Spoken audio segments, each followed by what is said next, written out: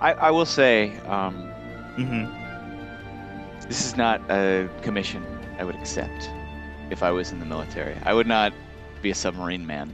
I don't I don't see it as a enjoyable experience in the I, slightest. you I know don't even know what? about like a 2 hour tour on a submarine does not sound like an awesome idea to me. I do it. No? It doesn't seem super hard.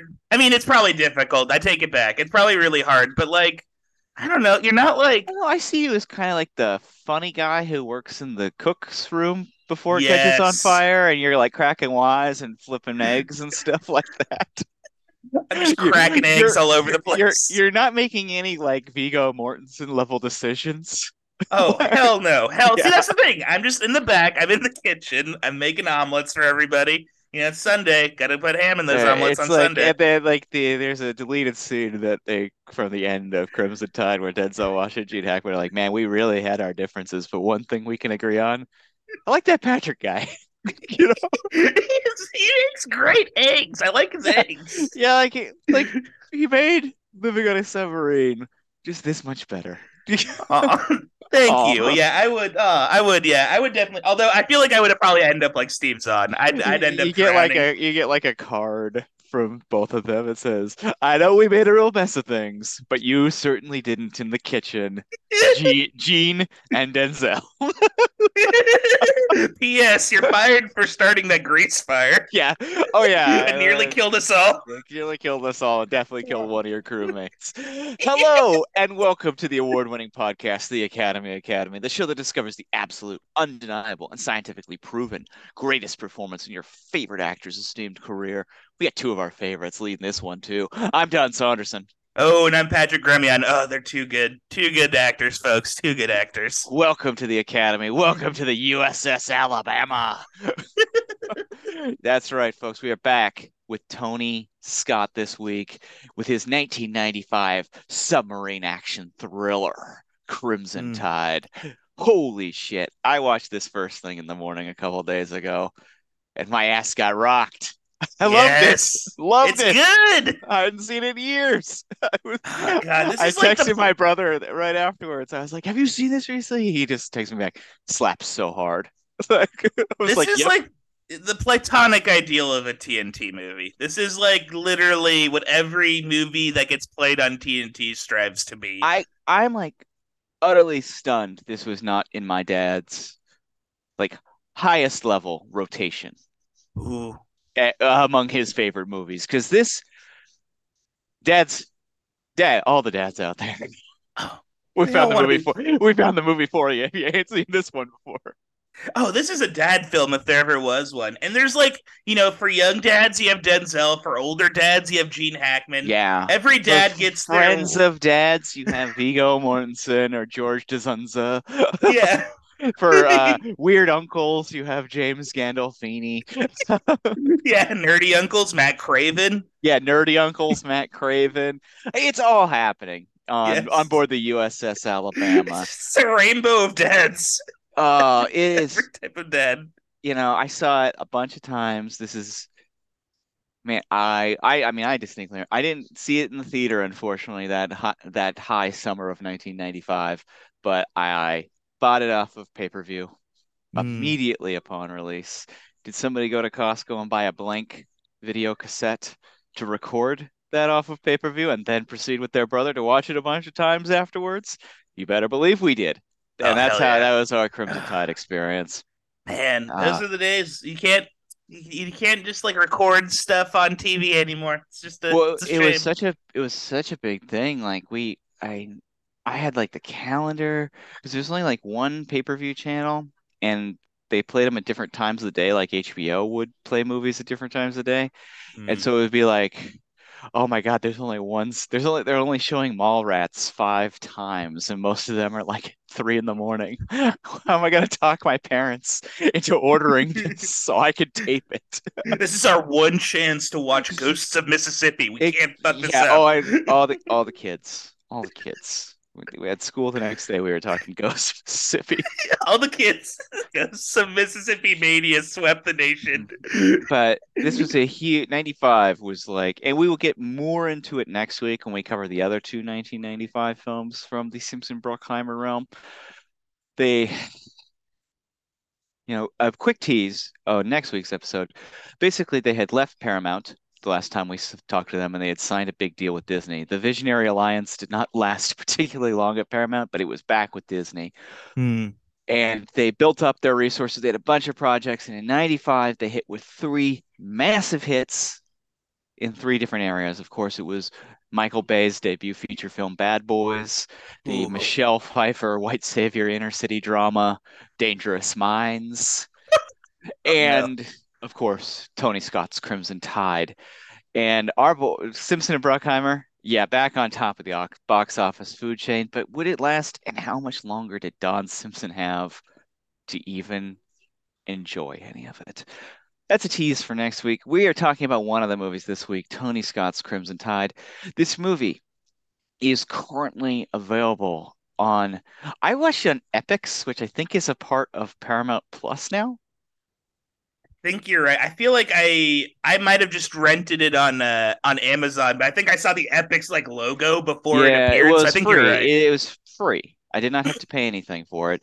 Apparently, it's also on Disney Plus, which seems, No way. yeah, at least according to my Google search for Crimson Tide streaming, it said Disney Plus, and I was like a little like, man, like my heart goes out to any of the kids who think they're just watching another Star Wars or something like that, and they stumble upon Crimson Tide and their lives are changed forever when they see dudes being dudes fighting dudes in moral quandaries aboard a nuclear submarine. People that were heroes in the 90s would have been at the Jan 6th riots Oh, 2 years yeah, ago yeah, yeah. or a Well, year ago.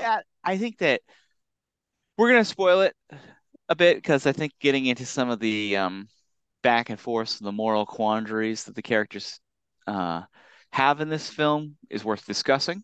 Yes. Um, I think it's a really, really like, I guess to start off with a little bit of that before we get into some production details, I think it really handles it in such a mature way and in a way that doesn't like nothing, everything is pretty gray in this movie, and I like that. Yeah, you get the sense that like it really is like a flip of the coin, like the big because like they just don't know. They don't know the situation with Hmm. the big moment, which we'll discuss, as we discuss the movie later on. And But they're both like alphas who are beyond confident, and they're they're like not the going to best of back the down. best. They're the best. Yeah. Yeah. And it's so exciting to see that. Like, it's like that's like movie drama conflict that you're just craving Yeah. whenever you step into any kind of movie is that level of like the highest level of conflict, Mhm. basically. Oh yeah, and the stakes are so they do Yeah, such a good job of like the stakes are so fucking high in this movie. I know. And they lay it out like super easily. And then because when they lay out the stakes, both Denzel Washington and Gene Hackman are like utterly on the same page. These are high stakes. We Yeah. agree. And they do so many nice things. Like when Denzel Washington takes over the boat and the Russian sub is after them, and he like leads the way to the defensive and then offensive maneuvers. You're like all that shit Gene Hackman was talking about how this guy has no like war or like real combat experience is like, no, this guy's good. He knows what he's Yes. doing. Like, Doesn't matter. Yeah, he's been it doesn't. Yeah, he's good at this. He's very yeah. good at this job. Well, and it's also like, you think about it, you know, I feel like being a sub captain is one of those things that is like easier to emulate in like a classroom environment than being like on the front lines of like the Iraq War or something, Mhm. for example. Like it's a little easier to be like to transition from like a desk jockey to someone in combat, I imagine, in that Well, and that's scenario. also, I think, a big part of this movie is this idea of like, okay, here's a book of rules. This Yes. is what we follow. We all have memorized them, but our interpretations of these Yeah. rules is where all the conflict lies. Like everyone has agreement about how things work. It's Yes. just, and it just makes it so compelling. It's like and that's why I'm gonna use the word mature for like a Mm. Tony Scott Simpson Bruckheimer movie, which usually isn't the case. Um, there are no easy answers. They don't try and provide any easy answers. There's no like, despite the fact like, and I guess this would be a good way into the casting and everything like that. Yeah, let's do it. Despite the fact that like I had a pretty solid corner I was in Hmm. among the two leads and their points of view the entire movie. I was like firmly with Denzel Washington. And I Yeah. don't know where, and I think, and I wonder if like if you talk to a more conservative viewer Hmm. of Crimson Tide, if they would be like, no, Gene Hackman was right. We need to be like the fear of Russians going first is worth it. And those on the more liberal end of the spectrum who want to avoid war at all costs and think it's like about being preventative rather than Yeah. like Especially when like the aggressive. thing. You know? Yeah. Yeah, I guess it's a personality thing too. Are you an aggressive person or are you more of a like a safe preventative person? Mhm. And I know I've definitely fallen the preventative, safe side of things. I think you do too. Yeah. Nah, I wanted him to nuke that fucker. Yeah, I want nuke him, nuke nuke Rachenko, him. take down Rachenko. Oh my god, I love Oh yeah, Rachenko we'll with get into Rachenko. his Dracula voice. Is very good. So that's perfect. So Rachenko is played by Daniel Van Bargen, who we've seen before. He was interrogating Wesley Snipes in Rising Sun. He was one of the Oh, internal affair, one of the many internal affairs officers we've he's met over like the course of the I show. believe he's also in Oh Brother Where Art Thou, Yeah, right? and he's He's probably I know him best. He's Mr. Kruger, one of George's most noteworthy bosses on Seinfeld. ah. Who's he's in the Festivus episode and they're deciding who gets to do the feats of strength. And it gets quiet for a second that he just pipes up, "How about George?" And I always think of him saying that one line every time I see him. I'm just like, "How about George?" Yeah, and he's like, so I was like, "Wow, that guy's playing like a Russian dissident." It's wild. I mean, maybe it's just having that Von Bargen. I don't know. Yeah, Yeah, it's yeah. Well, he was a good actor. He's since passed, but he's a really good actor. Um, yes. so back to production. Tony Scott is coming off of True Romance, a movie Hmm. that obviously now has a extreme and large cult following, but at the time was a massive disappointment, at least in a box office standpoint. Hmm. Um, Prior to that is Last Boy Scout, which did okay. Another movie that also now has a massive cult following. But like most of his movies, I mean, I like, I keep thinking about Revenge, like Mm. another non-successful movie. But basically, if you look at his like what some the bean counters would say, his box office totals, um, only his collaborations with Simpson and Bruckheimer have been true out and out successes at the Mm. box office. Top Gun, Beverly Hills Cop 2, Days of Thunder. So, Simpson and Bruckheimer have their new deal at Disney. They are looking to put together some of these films they've been developing. So this one apparently, much like Top Gun, Simpson happened upon like 5 minutes of a documentary about nuclear submarines and was like, "There's an idea." It's Um, another one of those situations where wasn't he like in a was he? Oh, he was just not watching it on TV, but he's always like flipping through a magazine or like in a waiting room, and then he'll see something, and that's like, yeah, that's our movie now. yeah. So they were like, "That seems like a neat thing," Yeah. basically, and they started developing that. They brought in screenwriter Michael Schiffer to handle the job, and Michael Schiffer also wrote the movies Colors, the incendiary Dennis Hopper directed Robert Duvall, Sean Penn LA cop movie, That's and supposed to be a mean Lean on movie. Me. Yeah, it's a rough one. It's cool, but it's Yeah. Oh, rough. totally, totally. Yeah. Not I no. have not seen it in probably 20 years, and my guess is that there's probably a few elements that, in our modern viewing eyes, we would say are a little. "Ooh." Oh no. Oh But no. who's to say? It looks like he's doing a lot of video game writing about like Call of Duty. Oh, that makes sense Which actually. makes Yeah. sense coming off this. It seems like he's Yeah. got the if you've got that like niche of being able to write military stuff.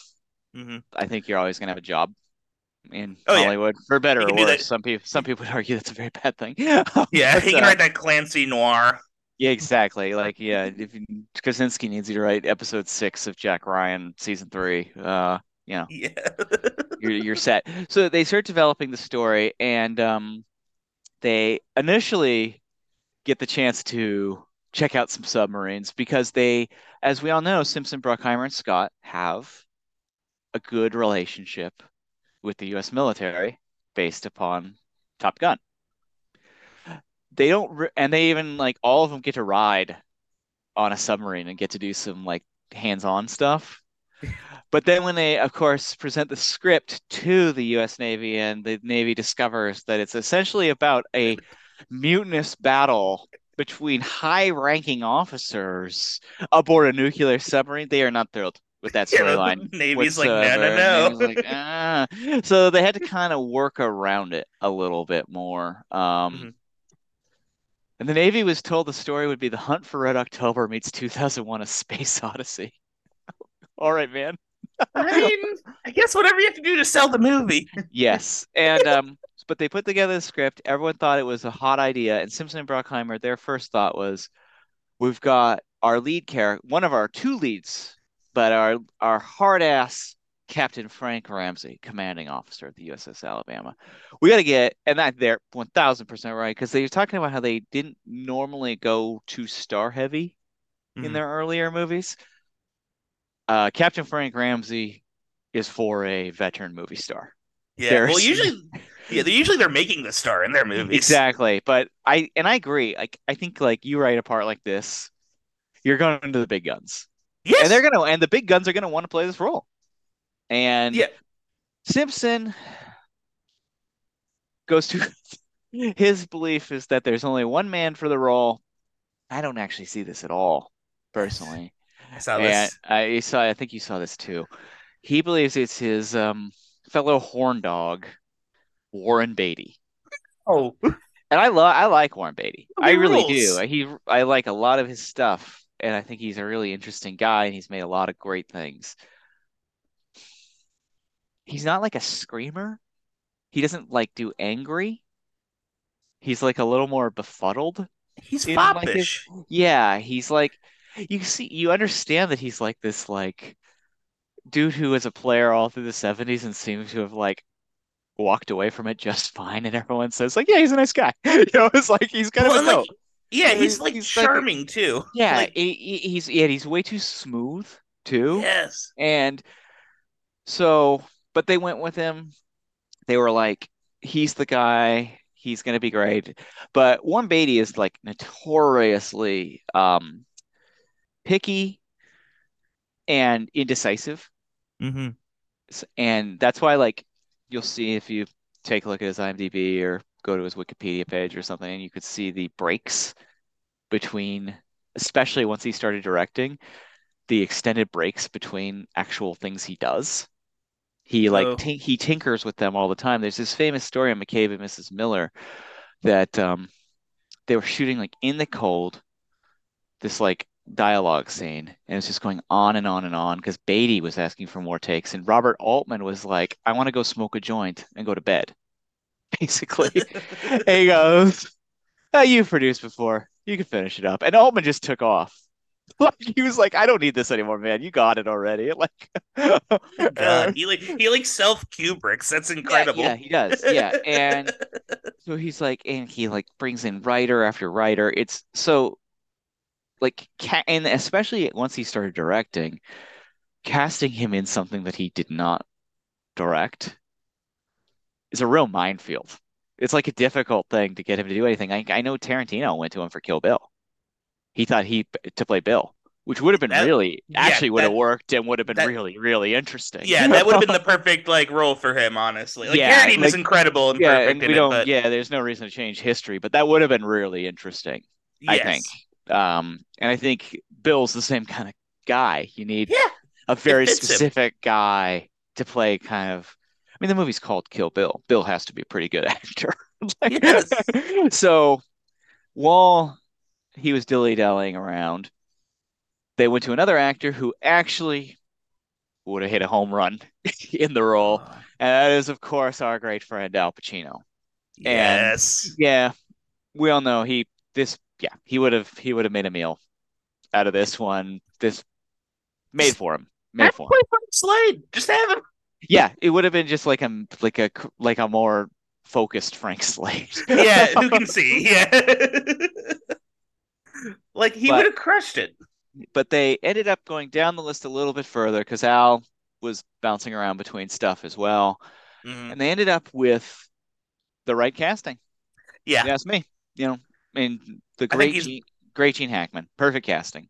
yeah. There's like a curmudgeoniness to Gene Hackman that's so like uniquely him, and he's like that. His voice even they don't just there aren't Americans like him anymore. No, Like no, like he's I like a he very that's there's a reason why he's the example of like when people talk about young actors, where like everyone says, "Where's the new Gene Hackman?"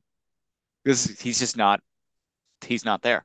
they don't exist. Yeah, Yeah. he doesn't exist. They went out like the dodo, my man. Like they're But gone. he's so like compelling and commanding and scary Hmm. and intense, but also like he's charming too. Hmm. So it's like he keeps you on edge, much like the character Frank Ramsey is keeping everyone around him on edge Hmm. to show how in control he is.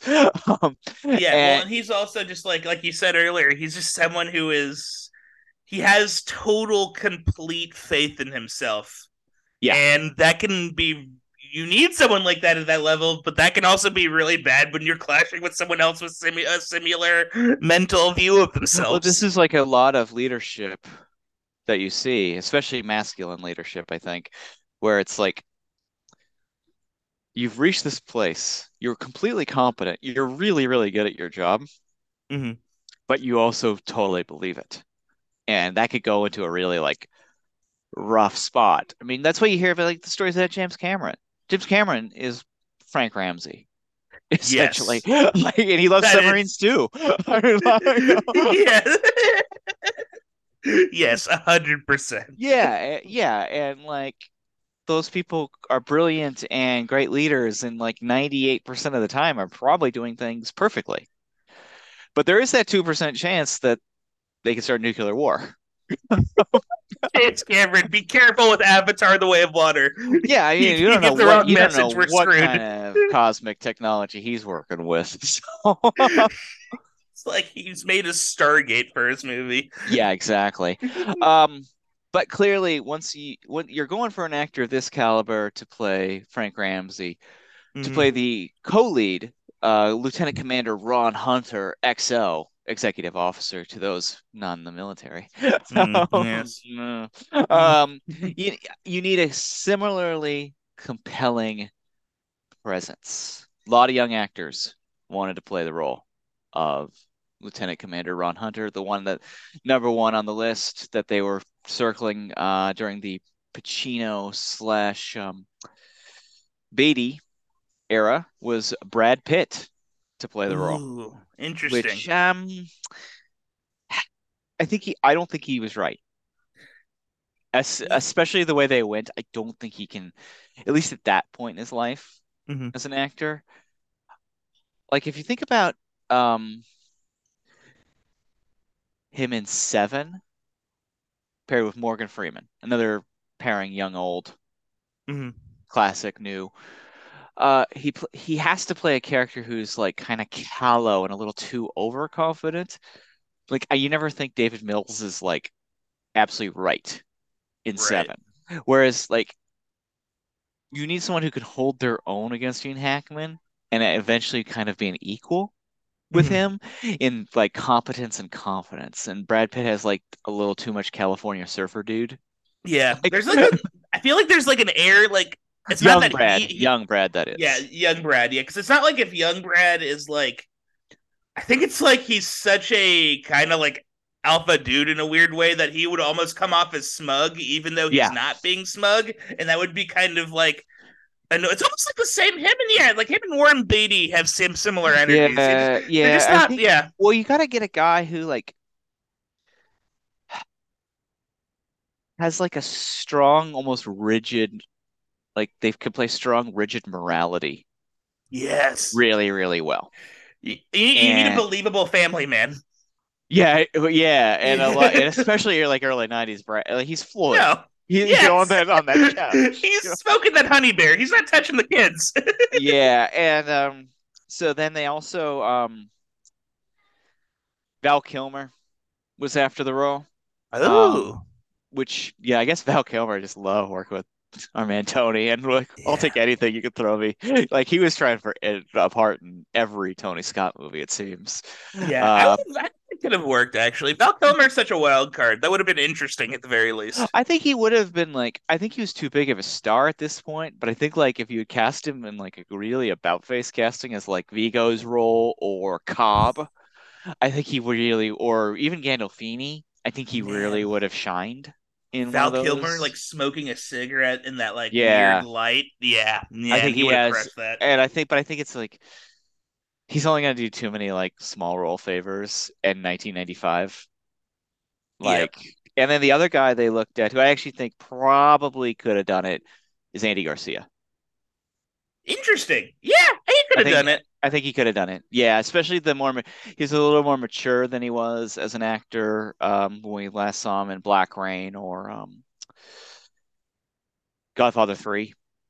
He's now less of like the young hothead and he's more of like, he's now, approaching his like mid, like he's about I believe he and Denzel Washington are about same age in real life. Mm. So and I think that's another thing too, is a little bit older. Hmm. Like I think Brad Pitt was too young. Yeah, you need someone who's like has some acting under his belt already that was like kind of already like really, really established. Like Brad Pitt was, I guess, kind of established at this point, but he wasn't He's still like pretty like a leap. hot, like this was the same year I believe Seven came out, 95. Oh, okay. Wow. So, Okay. Yeah, he's in. He's in. He's in. great year. Oh man. Ooh, what a year for cinema, What folks. what a year for like I think Babe blockbusters. came out that year too. Blockbuster cinema, man. Yeah. But they ended up going with Denzel Washington. Um, and this is when you watch the movie, you're like, yeah, this was the only choice. He's the only guy who could stand up to Gene Hackman, I think. Yeah. If you like and fight Gene Hackman at a like Gene Hackman is such a powerful actor. Anyone younger, I guess anyone younger than Gene Hackman, like you put Clint Eastwood in the role, we might have a different conversation. Yeah, but then But that becomes a totally Clint Eastwood could have played Ramsey. yes. Well, You and know, like if you have two old, like that's a totally different movie. totally That's different like dynamic. yeah, Yeah. yeah. You need that like yeah. Well, the thing about Denzel Washington, he's like one of the few actors that you believe that could like punch out Gene Hackman. Like Gene Hackman is this big, intimidating guy, and he's older, I guess. But like I Or don't know that. or withstand a punch from Gene Hackman and not blink. Yes, yes, yeah. Just take it, take the Yeah. blood. Oh my Oh god, God, what a yeah. scene, man. What a scene that is. Yes. Yeah. Oh god, when he has like the blood coming down his Yeah. nose, and he's like, And he's I not don't care, I'm backing down fine. at all. It's so good. Oh, God, it's man, that's like like the ultimate own. It's very good. yeah. So, but if you think this movie stops though with these two guys, yeah, Mm-mm. another thing coming. This is a boat jam-packed with great dudes. Yeah, Of this movie makes White Squall look like shit. yes, The guy, the funniest part. We'll start with him. Why not? Staring at a fish tank, doing nothing else in this movie, in his first ever role, right before White Squall, doing a similar thing, playing the role of Seaman Granum. Ryan Phillippe is in the he's movie, here. and I He's just love the Scott brothers watching each other's movies and saying, "I like that dude. I'm bringing him in on my movie," and vice yeah, versa. They it's are nice. oh, a shared brain trust of casting fun people. And this movie is so filled with it. So we'll start off with Chief of Boat Walters, otherwise known as Cobb, not his name. Which yeah, I didn't even know his name was Walters. I thought they only referred to him as Cobb the entire movie. Is great character actor George DeZunza, Ooh, uh, playing the role of Lieutenant Roy Zimmer, communications officer. The great Matt Craven, ooh. excellent in the movie. Playing the role of Lieutenant Peter Ince, weapons officer, otherwise known as WEPS. Academy, All Star, Viggo Mortensen returns to the show this week. Yes, you believe this character is not wearing a diaper. No, not wearing a Not at all. diaper at all, but she just chain smoking cigarettes in the whole of the No. ship. Yeah, he's like he is like it is his range is incredible because He this is is the such, antithesis to his Carlito's Way character. It is like well, it's like he just keeps doing it. He just keeps doing it for us. Like think about him even in a dumb dumb crap like Boiling Point. I oh mean god, like he's like he is like the one like him and Dennis Hopper are the two like shining lights in that like odious that and Wesley Snipes' kick. That's like all that keeps that yeah. movie going. But like and we're gonna see it again because Vigo's in plays a major role in G.I. Jane in a few weeks. But why he was like until he got Lord of the Rings. He's just this guy waiting in the wings in the 90s of like everyone's seeing him. Everyone's like, this guy's like popping. He's stealing scenes nonstop. When's he gonna get the big lead role? Well, And he what's and then he interesting? gets Yeah. like arguably the biggest lead role of his generation Oh in the yeah, Lord of yeah. the He's Rings fucking movie. So Aragorn. Yeah. yeah. So, It well, what's nuts too is like he's always like until Aragorn, he's always playing like the heavy. He's always like a yeah. military guy, or even because even like his Carlito's Or Way character is like was once a heavy. Like it's or a always creepy like hitman or a bad guy because I think yeah, he's got this like great look where he's like he's handsome, but he's also like got hit like I my favorite actors are those ones who like in their eyes you could see they're up to something. And so yeah. like goes their eyes, it's like what's he thinking about? Like and like that's like draws you into an actor, I think, is like that whole like what are they thinking about? Oh Like yeah. Well, vibe to them and all the best actors have it. there's another actor that we I don't think we've said yet that also has eyes. He's up next. Oh man. Lieutenant Bobby Doherty, supply officer, Suppo. James Gandolfini is back on the Ooh. show this week after his star-making turn in True Romance. Tony Scott invites him back into the fold, and he like pops yet again. Pops Yeah. yet again. Rocky Carroll is Lieutenant Derek Westergaard, operations officer, Ups. Who like is kind of in a buddy movie with Matt Craven. Yeah, those two are friends. Yeah. Yeah, they're like together all the time. Um, I want to give a couple like some of the smaller. Those are kind of our like big, the biggest characters throughout the film, but there are Mhm. also a lot of very exciting faces that show up in smaller but equally riveting roles. I love Danny Nucci as petty officer, Danny Ooh. Rivetti, sonar supervisor. Yeah. I forget. You know He's what? I forget. He was in Titanic too. I forgot about. yes. Oh yeah, you're right. I always liked him. I like him in every. He's in The Rock. We'll see him in that in a couple of Yeah. weeks too. He's a great actor. I Yeah. wish he like yeah he could because he has like When I he's was a so kid, good. I put a lot of stock into him in like 1995. I was like, this guy's he's gonna be a big deal. I like Put all this your guy. money on Nucci. I mean, it didn't like totally pan out, but I believe he's had a like he works to this day. He's a good, Oh yeah, he was on Law and Order, I yeah. think, or something. Yeah, he's fine. I want to give a shout out to Lilo Brancato Jr., who plays Petty Officer Third Class Russell Vossler, radio operator, who Ooh. fixing the damn radio. The entire movie is on his shoulders to fix that damn Yeah. radio. So, He is the secret star of the film. yeah, I like it. Perhaps the sweatiest character in a film full of sweaty, sweaty men. My God, yeah, that place must smell so bad. Um, child actor turned adult leading man turned boycotter of mask policy at Costco. Ricky Schroeder is in the mix, who gets a great scene because he's the guy who has to shut the hole Steve Zahn's in. Oh my God, yeah, what Which a he does brutal get moment. one great. He does get one really, really great scene, and he's Lieutenant Paul Hellerman, damage control officer. Cool name, cool job. And Steve Zahn, the aforementioned, who another guy like Danny Nucci in the '90s, I put a lot of stock into. I was a big fan. Like I was like, this guy pops. I really like this guy a lot, Oh, and he's done great. He's done great. I think I made my money back on Steve Zahn. oh hell, rescue Don alone. Yeah, yeah, he is great. I love Steve Zahn, and I was like kind of laughing at first because like, is his job in this movie just to kind of like smoke cigarettes and like give like response glances? No, he's involved in one of the more tragic scenes in the film. Yes, it and is. he plays Seaman William Barnes.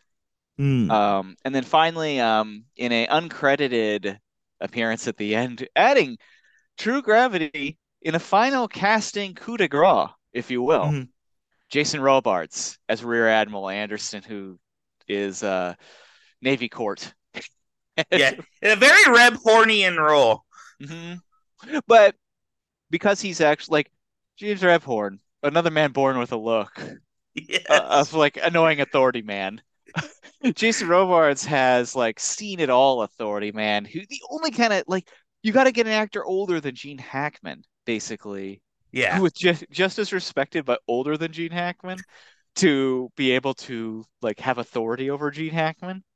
Yeah, someone who would believably play a father figure to Gene Hackman. Yeah, yeah, Which or is like at least like a mentor to Gene Hackman, which I think yeah. that's kind of the relationship that they put out there at the end of the movie.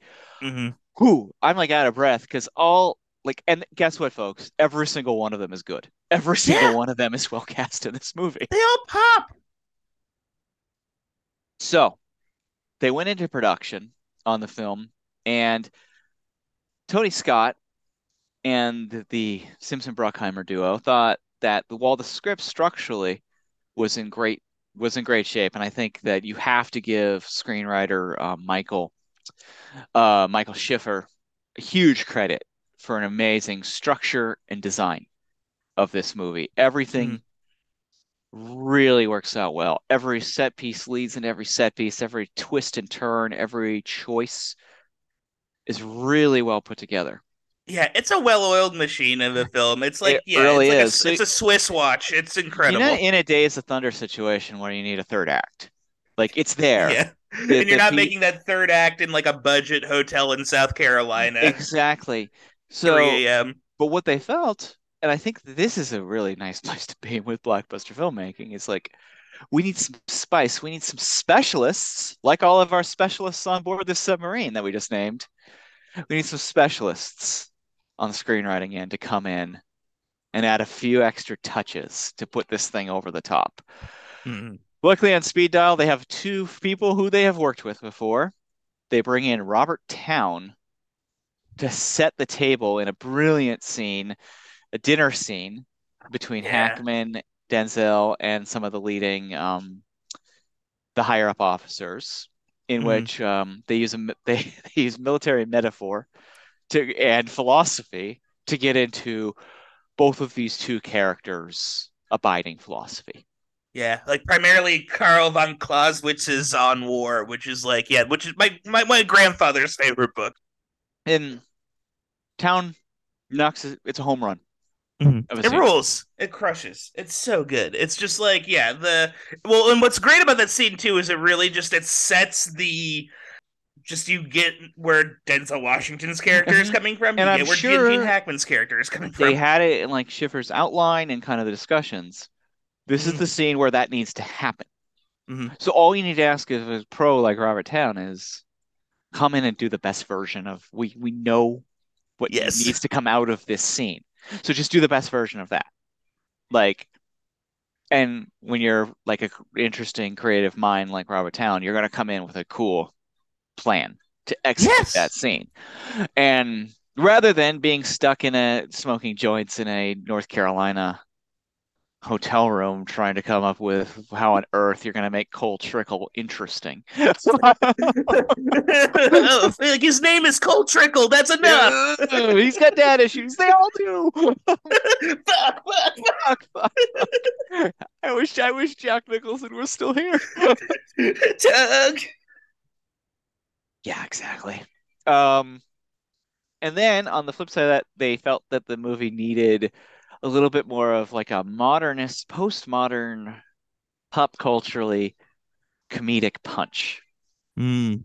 So Tony Scott brings in his friend and perhaps mentee, Quentin Tarantino, who this is the spring of 1994 when this is happening.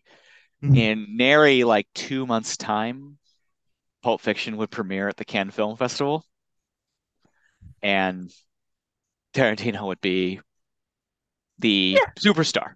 Yeah, The he's like his at one of his various peaks at this point for sure. yes, but this is like when the rise became utterly meteoric. Shortly Like how, thereafter, when Pulp Fiction plays and wins the Cannes Film Festival, and like yeah. but and on set there was one person who was not drinking the Quentin Tarantino Kool-Aid, and that would be Denzel Washington. Um, Oh yeah. Denzel Washington had a real issue with and you know, obviously this is a very gray area here, and Mm-hmm. I tend to believe that Tarantino does this not out of personal beliefs, but rather two separate things. He has a firm belief in characters playing in the gray and being interesting is better than likable. And he Mm-hmm. never suggests that anyone who uses racial slurs in his movies is a good person. Yeah, you definitely don't get that from like True Romance. Yeah, No. like he's not arguing that they are morally sound or heroic. He's Mm-hmm. just presenting them. And two, I think he has a almost unstoppable perverse desire to provoke. Yeah, I was thinking that too. He is like a bit of a like not even like a modern like online edge lord. He's like an old school edge lord, like yeah, like early era David Cross style edge lord. I think like in Yeah. the same vein, like, you know, Lars von Trier can't help himself. Yeah. Um, and that can get you into trouble. Yeah, that'll get you into hot water for sure. Yeah, that'll do it. But unlike, I also think the other thing about Tarantino, he's so confident. Don't give him the nuclear codes Oh yeah, because he's Hackmaning. he's never once backed it, backed off at No. all from any of it. And even in his book, which I read in 2 fucking days earlier this week, I couldn't put it down. You know, he talks about the fact that like even as a kid, like the craziest stuff, the most violent stuff, the most provocative stuff was the stuff he wanted. He found the other shit boring, and he is interested in the darkness that lies at the heart of people, Mhm. and that is again provocative, and for some people could be one toke over the line. Yeah. And it was for Denzel Washington. He did not like the use of, in particular, racial slurs in Reservoir Dogs and Pulp Fiction. Did not want to say Tarantino's new dialogue at all, Mm. which apparently did verge on it. And I do wonder about the final scene with the horses, if Tarantino wrote that scene, Mm. because that's the first time Ramsey's character is outright racist. Right. And I didn't really like it personally. I didn't think it fit. Yeah. Um, It felt yeah, it felt it's interesting. it was Like a little hat on hat almost. It was like these guys don't need more conflict. yeah, this guy already is like he lets his dog pee all over the submarine. That's enough. That's like He's like holding a gun to like some like random soldier to yes. convince Viggo Mortensen to do shit. Like You don't we need to get be him. like We don't. and Yeah, he's and he's racist. Yeah, yeah. I didn't. Yeah, I didn't need it at all No, personally. it's Like, yeah, it's unnecessary. I mean, and the subtext of the movie was working enough by casting these two guys. It's like, oh, one's young and black, one is white and old.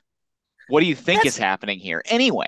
Like, yes. You know, so you know, like consciously or subconsciously otherwise. Like it's yes. interesting when it's not said to read it in that light though, and be Mhm. like an intelligent viewer who doesn't need that Yeah. like thrown at them. Like we have eyes, we can see, we're watching this movie, it's engaging. So apparently Denzel Washington like straight up confronted Tarantino the one time he came to set Mhm. on all this, and it's interesting. Tarantino seemed very taken aback by the report in Tony Scott, a filmmaker on fire by Larry Taylor. We were not first. I want to make that very clear. This is from one source. Yes. Uh, so blame Larry, who's a good writer, and I like him. Yeah, Larry's good. He Larry's good. seems to be quite well researched.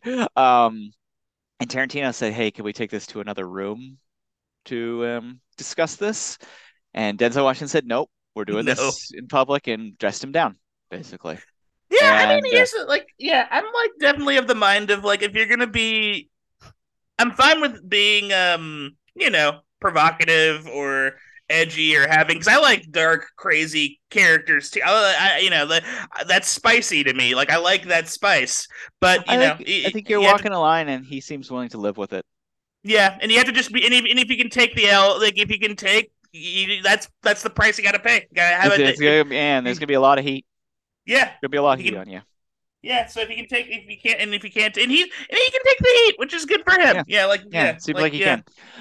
And I guess according to the book, about 7 years later, they finally got together and buried the hatchet and seem to be Oh. fine with each other now. Well, it's another like Fincher Cameron situation where I think like at a Yeah, certain point you just get so like and I think all of that you I get and so. then obviously, like I think like on the surface, the provocative stuff in Tarantino's film could be deeply offensive if Oh you're yeah. coming at it from that point of view. And I've always been like, I think it was very funny. Like I think we may have even brought this up before, but you read reviews of The Hateful Eight, and like, there's nobody likable in this. What the fuck is the title? Like, Yes, it's they're like, not the fun eight. They're not the cool yeah, they're friends. not like Like the fun, morally decent social justice warrior eight. You know, they're not the Avengers or yeah, whatever the fuck they're you not want the them to be. well, exactly. They're not the event. They're awful, uniformly Yes. awful people. This was an experiment in that. Now, you might Yeah. not like it because of that, but that's it. That's the way it goes. You don't have Yeah. to. And No. he was saying that, like, talking about like the book. He's like, I hope you read it. I hope you enjoy it. Do I think you need to watch any of these movies? I don't give a shit if you do. Like, No. just read the Well, book. See what you feel. I think he like, yeah, Quentin gets the price that he pays for like, yeah, like people are not gonna like some of his like he's just gonna be an acquired taste because of his like edginess, Mm. and I think he's fine with that. And I think that that's kind of like an issue with some of the times we live in, is that when you going with the flow, it's very interesting on the liberal side of things. Going with the flow is actually like conforming is more popular on the liberal side these Mm-hmm. days than the conservative side. And that didn't used to always be the case, especially when Quentin Tarantino grew up in the Mm-hmm. 60s and 70s and what he was watching at that time. And I think yeah, it's interesting. It's far beyond our goofy podcast to get Oh into yeah, these no, we're details. two ding dongs. Don't get any life advice from us. We think On smoking's the cool. Yeah, we'll get into why we think smoking is cool in just a moment. It reminds me of that Chapo argument that Felix makes about sodas being awesome. I was like having the soda when we went to the movies yesterday. I was like, sodas are awesome. Like, I I love love soda. soda. Hey, look, I love soda. I love smoking. It's all they're Yeah, fun. I do It's one. wink. Although we were joking on my 40th birthday in Vegas. We were like, oh, we're going to Vegas. What kind of problems are you gonna solve? And I like telling my friends, I'm like, I know this is gonna sound terrible, guys, and don't judge me for this. I really want to smoke a cigarette. That was like my one like transgressive thing that I wanted to do. Just smoke one cigarette drunk. Yeah, you got, dude. There's literally no pleasure. And look, smoking's bad. Don't do it. Kids never Yeah, don't smoke. smoke. But But in a movie, if you smoke, are you gonna look cool? Probably. smoke is cool. It looks cool. It I'm looks cool. sorry. Anyway, I want to get to one last Denzel Washington thing that was interesting that I read online recently, is that Denzel Washington has been seen fairly regularly recently hanging out Mhm. with Paul Thomas Anderson, Quentin Tarantino's main competition for greatest director of his generation. Oh man. And by all counts, they are circling each other for PTA's next movie. Oh my And god. which, folks, did you just wet your pants a little bit? Yeah. Because yeah. Fuck shit. If they make the Equalizer 3, I'll watch it. I don't give a shit. I'm in. But it's like, you picture some of those Daniel Day-Lewis sequences from like There Will Be Blood or Phantom Thread, but given to Denzel Washington. It's gonna be like, oh, it's gonna be good. Cuz he's Like, like, make it man, happen. Make it he happen. hasn't yeah, he's done like he's had some like meaty, but he hasn't had that like, and he has the gravitas for it. Well, I mean, he did the Even Cohen, the Joe Cohen Macbeth, and I think he like as he gets closer to 70, I think he's like give like I'll take the Equalizer, man. Don't get me wrong, but yeah, give me some. I want the meat too. man, it's nice. Yeah, because like in a Hmm. world where like yeah, other actors of his similar are kind of going, well, like you know what, Nicolas Cage is doing the same thing too. Yeah, It's good. Yeah, yeah, let these older actors have their fancy PTA moments. yeah, Yes. yeah. Anyway, so despite that fact, Tarantino's fingerprints, when you watch Crimson Tide, you can Hmm. tell the exact scenes he got into the movie. One of which James Gandolfini is being a bully to new recruits about trivia about 1950s submarine movies, 40s and 50s submarine movies. You know who wrote that. and the Yeah, other that wasn't Michael Schiffer. and the other is an utterly key sequence in which Denzel Washington breaks up a fight between Danny Nucci and another officer, Mhm. and he asks, "What were you guys fighting about?" And it was a preference between the Jack Kirby Silver Surfer and the Mobius Silver Surfer, of which Denzel Washington agrees with Danny Nucci that Jack Kirby Silver Surfer is the supreme Silver Surfer. Um, we'll get to it in a moment when we start getting into the plot of the movie. This is a key scene in the overall mechanics of what happens in this movie is Danny Nucci being endeared to Denzel Washington over their shared Silver Surfer preferred Silver Surfer variation. I love this is like such a I feel like this is like it's so cool that like at this time when like that stuff was like 100% not in vogue in any way that like this Only like nerds like Quentin Tarantino knew about it. yeah, well, like Silver Surfer at this time was just as esoteric as the previous like Jurgens conversation. Yeah, Like yeah, which is like yeah, the average film goer is probably, but like I don't know when I was a kid, I like loved because like that meant I got to like research what that was and figure out what that was. I don't know, like and it feels real. I don't know. yeah, yeah. It's weird and it's like it's silly, but it's Mm-hmm. also like like I said, I was texting my brother, and like one of the first things he brought up was like, "Yeah, the Silver Surfer bit's kind of funny," and it was like everyone remembers the Silver Surfer scene once It you see it in this pops. movie. Well, Like, that's the thing is like Quentin Tarantino is used so effective for the most part. Yeah, like there was the aforementioned scene that we didn't like that much, but like but who the knows if he wrote? I don't have proof that he even wrote that one. I think yes the two that the Silver Surfer and the submarine movie one, are a they're hundred one percent hundred him. Yeah. percent, yeah, one Well, hundred well, percent him. and when you use like it's like a spice. If you use, Hmm. I love comic like if you use comic book shit or esoteric nerd shit like a spice, it pops. It like brings out Also, you it can't. adds like character detail and a lightness to a movie that needs a couple moments of levity because this movie gets so damn heavy, Yeah, as it's it like goes on. very close to a post-apocalyptic film at points. Absolutely. Absolutely. It was, it nearly is apocalyptic. Yes. If I'm wrong, it's the end of the world. If I'm wrong, Yeah. we're at war. I mean, yeah, they are the third most important people after all.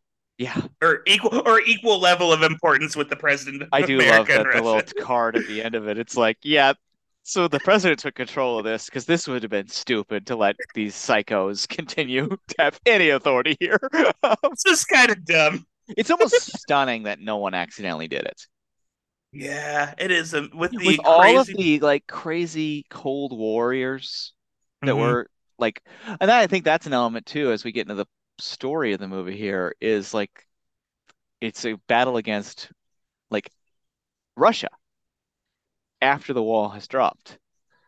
But do you think that Gene Hackman doesn't have distinct memories of Russia being the enemy for his entire military career?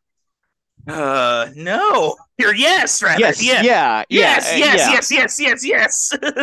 Like, and So, well, and like, yeah, like especially like I don't know, I'm reading like the Border trilogy right now, like the Don Winslow cartel books, and so much of it is also about like Operation Condor and like all the like crazy, like you think it's just about all the lunatics in power at the time, and how I like mean, this goes back to like post WW2 creation of the CIA. I mean, it goes back to like the Dulles brothers and all of like their like colonial adventurism, Yeah, if you well, will. and like how they viewed the like it's they viewed the world as like it's either theirs or ours, so we better get ours. Like it's Yeah. very like at whatever cost, and like having that mentality is probably like applying that mentality to a nuclear submarine commander probably not great. And they only like kind of skim the surface with that. I think it's probably like okay that they streamline it, but it's hanging there if you know history and if you're aware of like these kind of details. It does add an extra cool spice to the Yeah, well, movie. Just you kind of don't. thinking about it. Yeah, and you don't need it like because here's the thing.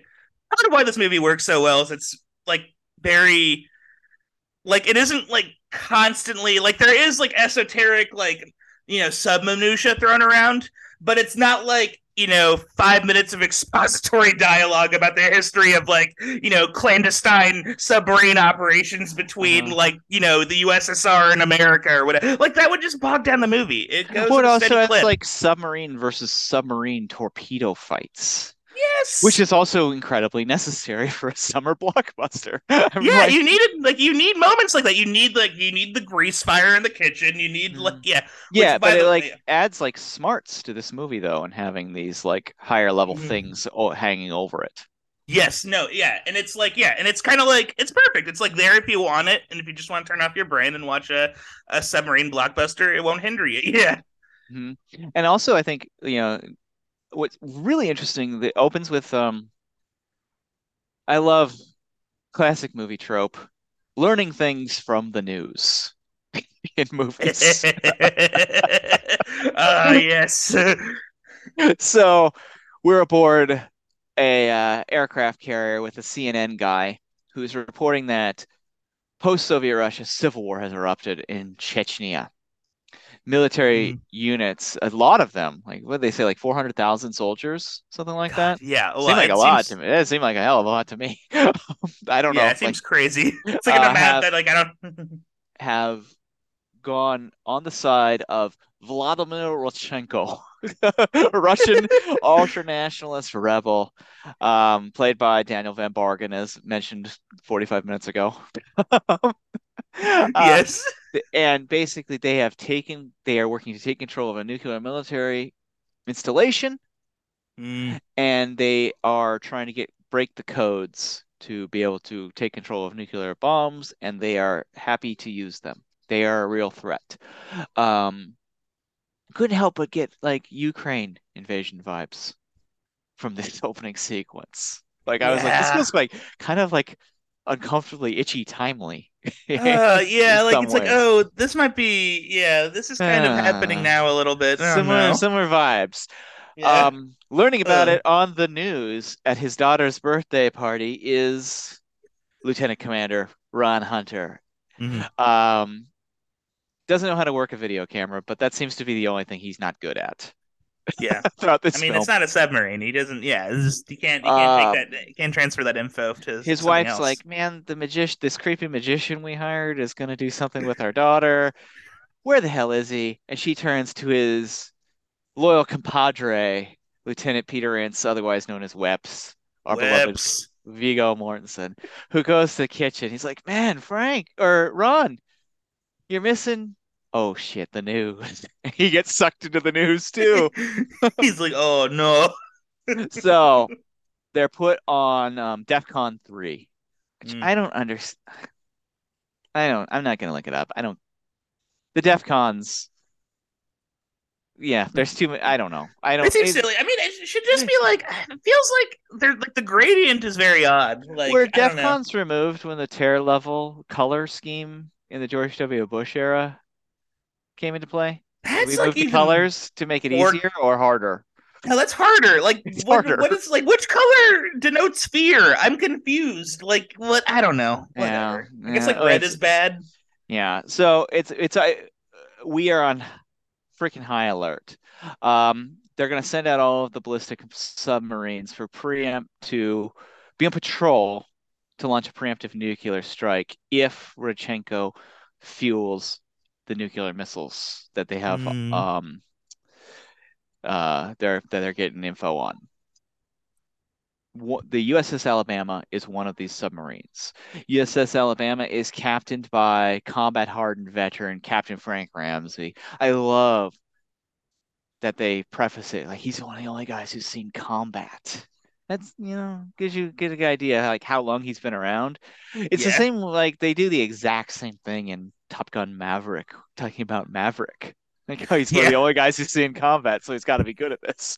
Like, He's like, yeah, he's the only one who's actually like used the skills he's learned in a real world yeah. And scenario. yeah, they kind of play with a similar thing in Top Gun Maverick about how it's all this like bureaucracy, just like game theory and stuff like that. Nobody actually has seen like shit play out.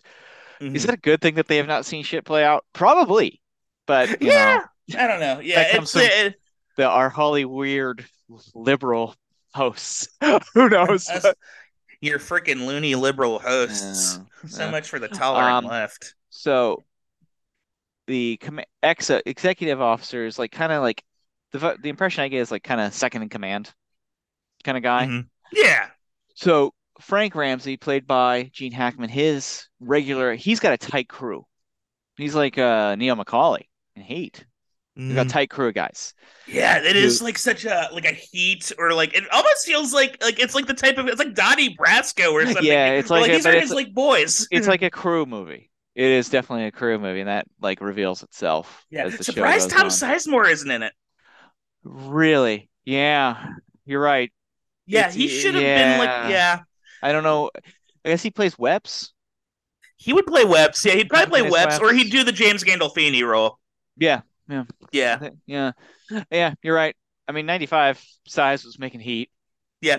That's so true. Chilling with Val. yeah, chilling. Yeah, Val was over there Yeah. too. The heat is the Same, juice. Wait, same, what? same five movies and same 10 dudes. They wonder why no one feels like they're allowed into Hollywood. Anyway, Gene Hackman's XO, his regular guy, who we never meet. We would love to meet him. Maybe that was Tom Sizemore. Um, Hmm. has an appendicitis. He can't go on the mission. So he needs to replace him. Hackman makes it very clear he's very hard on his XOs. And but one of the guys up for the job is, of course, Lieutenant Commander Ron Hunter, Denzel Washington. He interviews in a rain-soaked sequence, but like Gene Hackman has this like thing he could sense like this guy is good. He might not be my kind of guy necessarily, but I can tell he's got the goods. Yeah, Like, he has the energy. Yep. yeah. And so he gets the job. Weps comes with him. They meet the rest of the team as they're going on board the boat. George Zunza, Matt Craven, James Gandolfini, who we're introduced James Gandolfini on the bus out to the boat, yelling at recruits about obscure movie submarine characters. Yeah. What was Lee Marvin's highest grossing film in 1960? Fuck you, you don't know that. You don't It's belong in this McClintock, you idiot. you don't belong in this country's military. Yeah. Yeah, he don't belong in this. Yeah, you can't. He makes this poor overweight guy do push-ups Well, he's like, he's like, because he he's doesn't like. know about like some submarine movie. Well, the thing too is like he's like dissing this guy about his weight and like James calling the it's like the pot calling the kettle black. Like, look, Yeah. come on. James Gandolfini is not Chris Hemsworth. I mean, like, Yes, like you're like me. You and me. We go up the Thief of Hearts Hill. We're dead. We can't. That's actually I can't picture Quentin Tarantino making his coworkers at video archives in like 1985 do push-ups because they don't know something.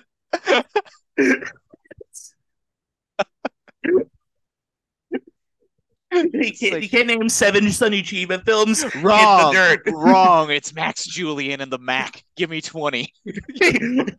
I said William Smith, not Will Smith. Yeah, Out. we're talking about Big Bill Smith. Like the movie's darker than Amber. Give me 30. Anyway, so we get on the boat and the mechanics. So we are immediately like Tony Scott's direction of this hothouse submarine with all these dudes is just nonstop. He finds angle upon angle upon angle. We got to give a big shout out to cinematographer Darius Wolski. First time Mhm. out with Tony Scott. He ended up doing, I believe, just one moment here, The Fan as well, which we'll be covering Ooh. soon. But probably more noteworthy, he has become Ridley Scott's go-to guy. Yeah, he did like the cinematography for Prometheus, I remember. Yeah, and he's basically done it, I believe, almost every, if not every, Ridley Scott movie since Prometheus, Really? Wow. Up to the forthcoming Napoleon. Oh, hell yeah. So, and he shared a very funny story that apparently right around this time, they had launched a smoking ban on set. Hmm. And Tony Scott, if you look at any set photo of Tony Scott that you find online, he is chomping a stogie Oh, nonstop, and he has to it have a rules. cigar. Uh, so Tony Scott said, "I got around it. I hired an extra fire marshal to monitor this." I'm completely seemingly unaware that the smoking ban was more than likely, if not totally totally not installed due to fire hazards. No. The smoking ban was installed because it was an unhealthy it created an unhealthy environment in highly unventilated places like submarines. Yeah, that's not a good place to smoke. Yeah, because look, like I said, we think it's smoking cool. Yes. Do we think it's awesome and rad? Yes. Because 100%, and totally so tubular. Wolski was like, I was a heavy smoker at the time, and I would just stand behind Tony because he'd get in trouble for it, but I'd be in the cloud of smoke, so I'd be able to have a cigarette. God Like, damn. It's like it's just but like, yeah, yeah. so like throughout this entire movie, Gene Hackman is like smoking a cigar in almost every single scene in the movie inside the Hmm. sub. Uh, Steve Zahn's character is a heavy smoker, and probably most noteworthy of all, Viggo, the most nervous man alive, Viggo Yeah. Mortensen, is chain smoking throughout the entire movie. It's like his big character trait is that he's a smoker. And you gotta say, like, man, how are they dealing? There's got to be some sort of filtration thing. Yeah, or like, and you're like always like, I feel like I'm nervous that like they're gonna drop that like cigarette in the wrong place and cause like a fire. I mean, Yeah, well, it's all filtered. It's like it feels like to me, it's like nobody's letting them smoke on a spaceship. no, You know, I mean, like, what's the you only have so difference? much air. Yeah, Yeah, yeah. exactly. Like, What's the difference? I don't know. I feel like that might be like, well, if you went on IMDb and looked at the bloopers, that might be like blooper one, I like mean, like, smoking isn't allowed in a because you would submarine. see it like if you watch Apollo 13, like Bill Paxton's character definitely would have been smoking the entire way through Oh yeah, if smoking was allowed on a spaceship. I mean that's like every Bill Paxton character probably. Yeah, Yeah, the king, our king. yes, Um, for sure. so slowly but surely, like tensions rise between Hunter and Ramsey as they reveal their Hmm. perspectives on what's happening here. And I get this feeling too. Ramsey wants some action, but he also knows the book, but he really does want action. Like Hmm. the heat is the juice. The action is Yes, the juice. the action is. I keep saying the heat is the juice Yeah, too. but It's the the action is the juice. action's the juice. And whereas Hunter is kind of a more modern military man who's a thinker, he's trying to he wants the facts. He wants details. It's like a Moneyball situation. I feel he's a good hitter versus no, I have numbers that show if he's a Yes. bad hitter. You know? Yeah, you And can just then build. they get word Rodchenko is getting closer. Ooh, Oh, and they got this great little buzzer thing, EAM, emergency action message. ooh, a lot of great Like, abbreviations in this film. the acronyms are The hot and acronyms. heavy in this Mm, movie. it is good. WEPS, Yeah, Cobb, it's EAM. We love it. yeah, and one of the brilliant things about the movie is we are not overwhelmed by it. They kind of lay it out nicely, so we know well, we kind of get it. We get what it all means. Hmm. Um, but Hunter is also like shows he's kind of a guy amongst the crew. He works out with the crew. He puts out a fire in the galley. Um, and most importantly, he breaks up this fight with Petty Officer Danny Rufetti, where they have this Silver Surfer conversation. Mm. We'll get to why that's important in a bit. So, simultaneously, they're getting emergency action messages. They come across an Akula class submarine. I love that. Oh, all the words are so much fun. Yeah, Like, and the Kula, that sounds immediately sounds scary and cool. It's like smoking. yeah, Another great word. yeah. And they're out and they're in combat, basically trying to evade this Akula class submarine. Cuts off, they get kind of hit, cuts off the radio signal. They get an emergency action message about what the latest Rachenko is up to. The message cuts off halfway through. Mhm. This is absolutely the linchpin for the rest of the movie. So they get the message. Ramsey believes they are fueling, it is time to fire. That's Mhm. what he believes the rest of the message reads. Hunter believes that the message could possibly say that, or it could possibly say the rebels have been stopped. Mhm. We need to hold. This is the entire conflict of the movie. They start screaming at each other. It's everything comes to a head. It's an amazing scene of these two like powerhouse actors going crazy on each other. Mhm. Hunter takes over the boat. He relieves Ramsey of duty. It's wild. Ramsey It gets rules. taken away because Cobb, Ramsey's like number one guy. Bob. Remember from the first Batman movie? Bob, Bob. you are my number one guy. Well, it's like it's another situation where like Jack Nicholson it's could have played Ramsey too. oh fuck yeah, Yeah, he yeah, would have crushed it. yeah, That would yeah, have not yeah. even Yeah, not even close. He would have not even been. close. He would have been incredible. Hell, have him play as the Joker, but Yeah. So he gets taken away. This great scene where like Denzel thanks Cobb for sticking up for him, and Cobb's like, "I did this by the book. Well, yeah, you were doing this by the exactly. book. You don't think I like? Do you think I like doing that? I love that man. He's a great man. Like, and it's so good. It gives Yeah. Cobb an extra level. Yes. Well, that's also like another thing about how everyone interpret. It's all about how everyone interprets these rules. Yeah, which they state at the top of the movie, they should not be interpretive. It should have No. one like it should be clear what all this is. But every single person on the boat, from the lowest guy to Ramsey, kind of sees it differently. It's all point of Yes. view, which They is all have different so takes. fascinating because that's true. Yeah, that's life. You That's can't like life. yeah, you can't like everyone has this unique mind and they're going to interpret these, seemingly stringent laws differently. Yeah, and that's why there's no like people like morality is like up to the eye of the beholder on what morality is. And that's what they're Yeah. dealing with this in this movie, which you do not expect from a summer blockbuster. The poster literally says summer starts May 12th. Yeah, Which is this is great, great, awesome. Like I see that in a movie theater. I'm like, hell yeah, I'm so excited for summer.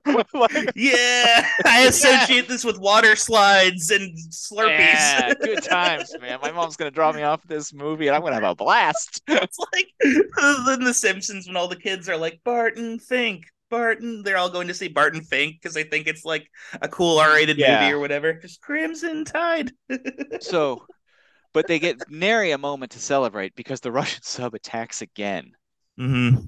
And Denzel gets to show how rad he is in action, like firing off instructions to everybody, turn left, turn right. It's all in jargon though that I don't remember. It's great, Yeah. but damage is caused.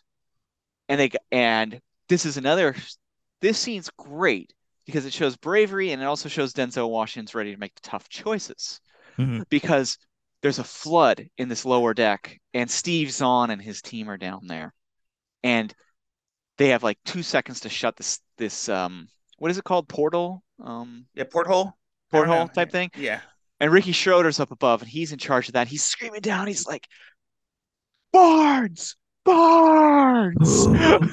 And Barnes isn't listening because Steve Zahn's so involved in trying to get this thing shut. Water is rising. We know that if the water rises too high, the entire team is effed. Yep. And then this like thing bursts. Steve Zahn takes it right in the dome. Yep. He goes Blood. under. Like, oh, blood. It's like, and Ricky Schroeder's crying, and then Denzel's like, shut that porthole. He's making hard choices. He's willing to sacrifice Steve Zahn and his team for the greater thing, which say what you will, like we're talking in the context of the movie, not our own personal opinions here. Yeah.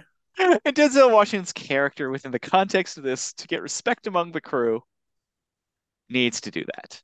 Yeah, 100%. Well, and it's like this is how you know, like this is like how it's messy. This is why we are not submarine boys.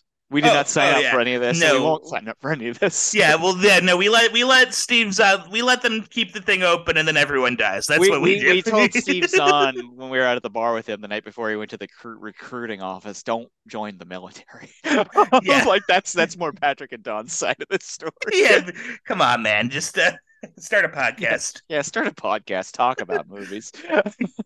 That's the antithesis of joining the military. That's the antithesis of joining the military, start a podcast. It kind of is. Um, he makes tough Although choices, just as important. but then because the propeller on the boat, they've lost power, and the Mm-hmm. boat starts sinking, and we get this great tense scene where they tell us exactly how low the boat can go when Mm-hmm. everything kind of the pressure explodes and they're all dead. And it's sinking. Cobb is announcing Mm-hmm. the levels we're going to. Everyone's sweating their ass off. Are they going to get the damn thing started again? Mm-hmm. They do. It's going back up. Then they get in a dogfight and they blow up the Russian submarine. Everyone's like, yeah, yeah, yeah. But then they cut to James Gandolfini with a sneer on his face. What? Mm-hmm. Gandolfini recruits Matt Craven and Rocky Carroll, and they break into Gene Hackman's office, and they're like, what Denzel did was wrong. We're gonna get you back. That was mutinous. You're our captain. It's so There's a crazy because lot of I'm the captain now moments in oh this yeah, movie. move over, Barkhad Abdi. Yeah. Yeah, but And like, yeah, it, it's just so, I think you said this earlier. It's so unexpected that Matt Craven's the one that like switches it is, over. and they all switch over, and then they go visit Gene Hackman. This script, man, firing in all cylinders. Hackman's like, Mm-hmm. this is great. I agree with you guys. We are going to retake the boat. We need some guns to do it. What? Guess who's in charge of the guns? Webs, who we Ooh, know was at Denzel's daughter's birthday party. They're friends. they're good friends. What side is Vigo gonna land on here? Ooh. He's like, this won't work without Webs. Oh my God, what a conundrum. Ugh. It's so good. They go down to Webs. They get in his face, really kind of bully him. It's scary. I think I would have broke like Yeah, Webs too. I don't think I'm like under like and Webs is just like sweaty and smoking and like losing hair of like visually. It seems like yeah. he's just so stressed He out does by not look all. well. He does not look well. And they put him in like the least ventilated room, it seems, on the boat. Yeah, he's looking like his character in Green Book after he ate 50 hot dogs. Yeah, it's like, is this a heart attack or is it indigestion? Like, you know, Yeah. Is this the last time I'll ever reach my tums? yeah, yeah. So, but he goes along with it, and he's not happy about it, but he goes along with it. So Mm-hmm. then they storm the main room on the sub, Mm-hmm. and they retake the control room. Hunter, Cobb, and a few other officers are sent to the mess hall, locked up. But in a key moment, Hunter pulls aside sonar supervisor Danny Rivetti and gives him the keys to the boat Yes, this little and kind this of has a little chat with him. And we're like, oh, wait, Hunter kind of gets a vibe. This whole thing is going to go down. Luckily, he has a buddy for life due to shared Silver Surfer fandom in yes. Rivetti, Their who, love of Jack Kirby. yeah, who is up for it. So Rivetti recruits a bunch of guys and they break Hunter and his guys out and they get guns. We're like, Yes. where is this going? Oh my God. You know, There's like two armed two factions. armed, like true believer factions on this nuclear submarine. And dude, is this good? Yeah, this is great. Yeah, Yes. like entertainment wise, this is phenomenal. Like, Yeah, it's insane. It's so like you get Yeah, at this moment, you do kind of get why the army was so like not interested, or the navy was not interested in doing this, because like So yeah, like all that. of these guys are on complete hair trigger. It's a bunch of dudes in a tube underwater. What do you think is going to happen? They're all Oh, on edge. it's a powder keg. Yeah, yeah. It's like it's like I love a movie in which you get this powder keg situation, and then they're Mhm. like, we just got to break into the gun arsenal. It's like, oh yeah, that raises the damn stakes. Yeah, that'll do it. And I think it's like I do think the Silver Surfer thing is the flimsiest thing in the world in the movie, in the world of this movie, that Rivetti would go along with this very, very dangerous mutinous scheme over shared Silver Surfer fandom. That is like a funny, like that is like something that you would expect more in like a Kevin Smith movie that Yeah, and it's a I little nitpicky because I don't think actually like we're going after ventilation on this submarine. We're going after this Silver Surfer thing. Like most of this movie is that tight that there aren't these bigger issues yeah. to Well, and like attack in the movie or like question. kinda in a weird way I kind of like it. There's something about like It's fun. it, It's human, I guess. yeah. Well, and it's also like, it's like, okay, this guy has, it's kind of like that thing where like this guy has good tastes. I trust this guy. Like, we both enjoy this X thing. We're probably on the same. And It's then like like him when they're taking a real and I think risk. like also too when the fire breaks out in the galley, Denzel Washington like throws on fire gear to go down and fight fire with the boys. Like Yeah, that was good. he is like I think that's important that he's not some like techno bureaucrat, that he is one of the guys. Hmm. Like he doesn't like quarantine himself from the team Yeah, because that necessarily. that is like the big, like one of the big differences I think between Gene Hackman's case. I feel like Gene Hackman's character does feel a little above it. That's why. Well, That's why he's like, because he talks about the hierarchy. yeah, And that's why like he's like after the fire in the galley, he's like, we're immediately doing a test as 100%. someone's dying, you know. He needs to show his authority. Mhm. Well, and it's And also like, yeah, and he feels like he's earned it too. Like yeah, he's fought, and like, yeah, he's like the one person who's like, because if anyone on the ship is, he has earned it. yeah, Like, exactly. yeah. He got his lumps.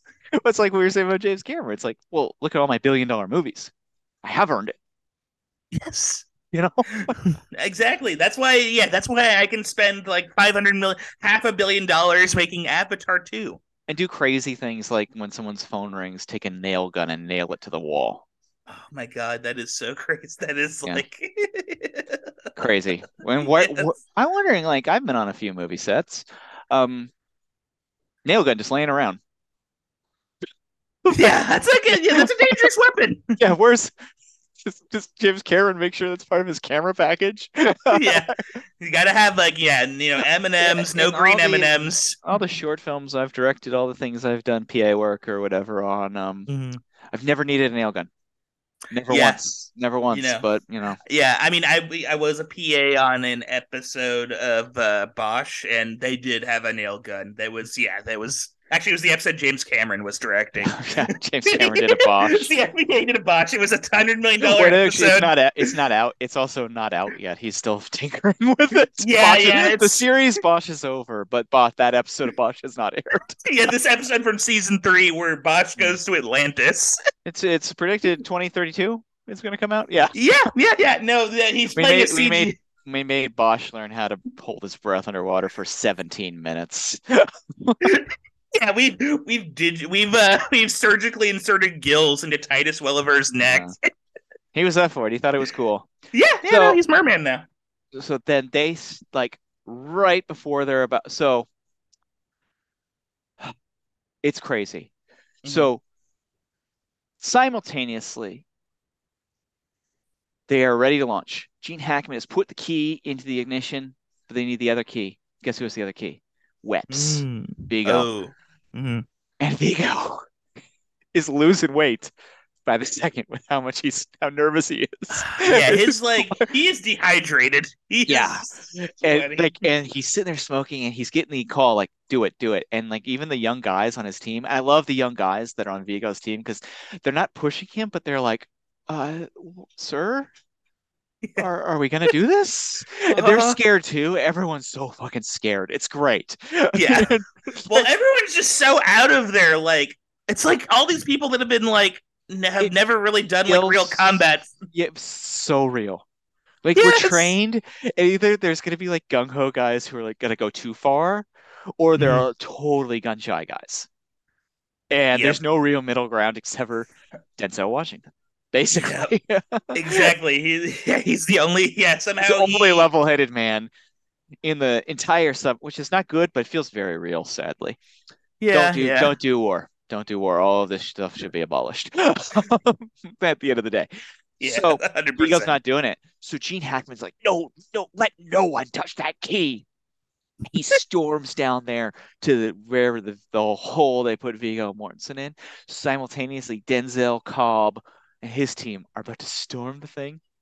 Denzel Mhm. easily gets Matt Craven to budge and takes the key, like puts it around his neck. It's badass. Yeah. But we can maybe get to my favorite, most insane scene in the movie here.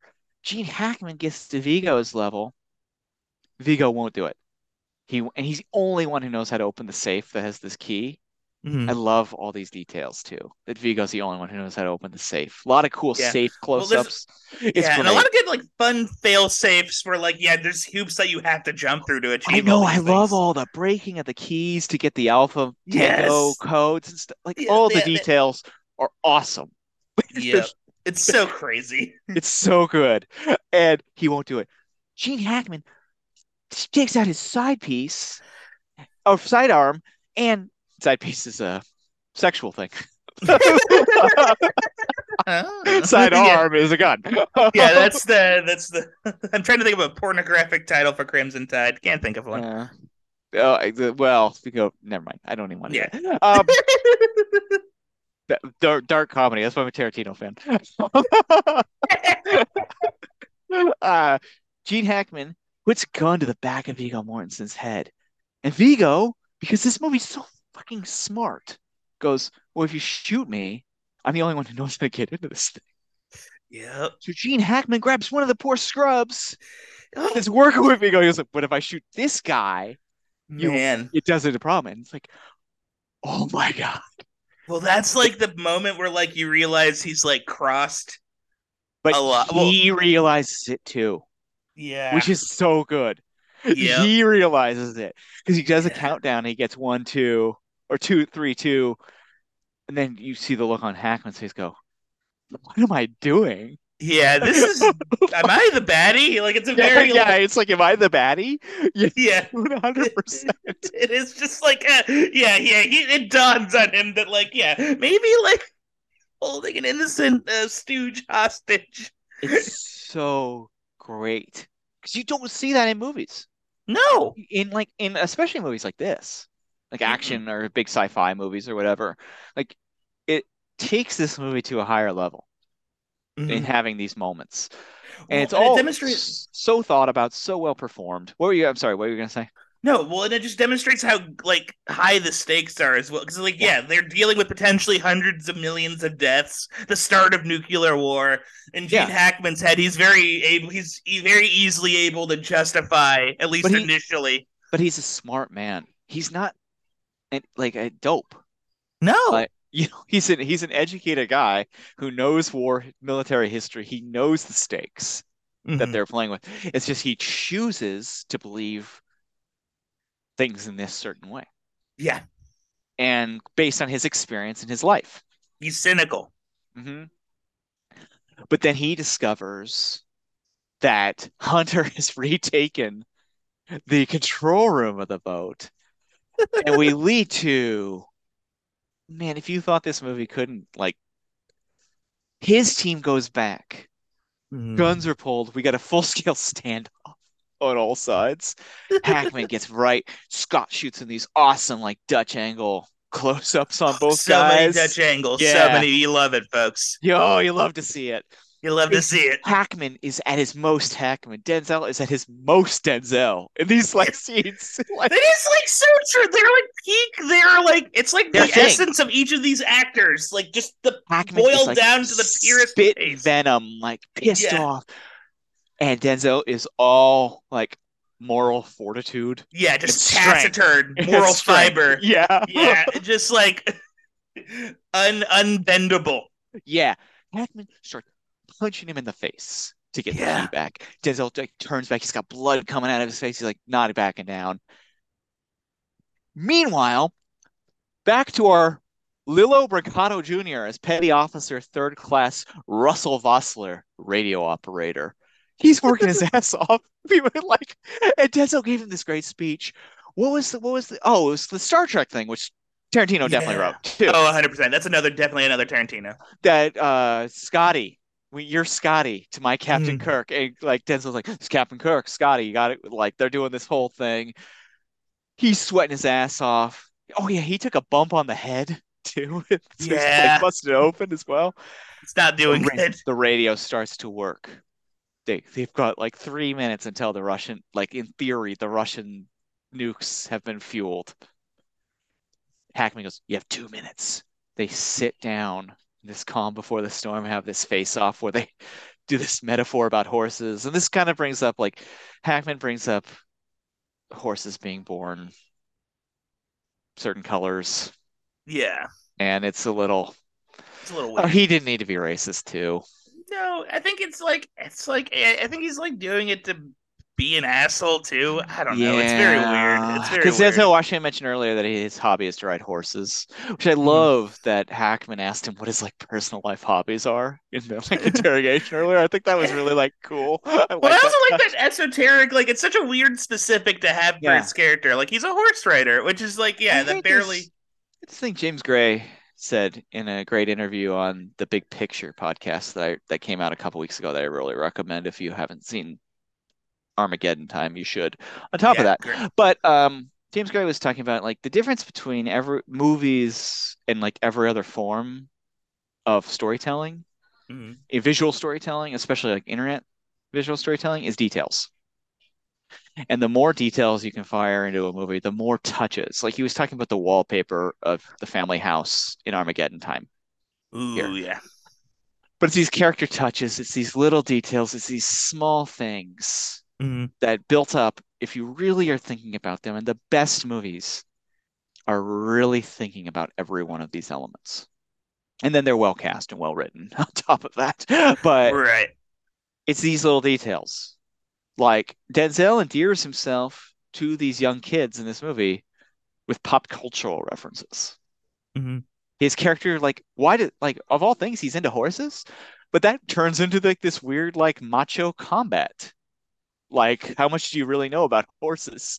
Kind of moment with him and Hackman. Mhm. They're facing off. They get the radio working, and I love this part. They get the Mhm. message. They have to go through the entire vetting process, and it's like a reality show. They're like, "I choose you" or something like that, like a dating show or something. Like they're cutting to Craven. Like we know Craven has read the note. We know Carol Rocky has read the Carroll. note. Yeah. We know they've all read the note, but they have to like vet it and say it out loud.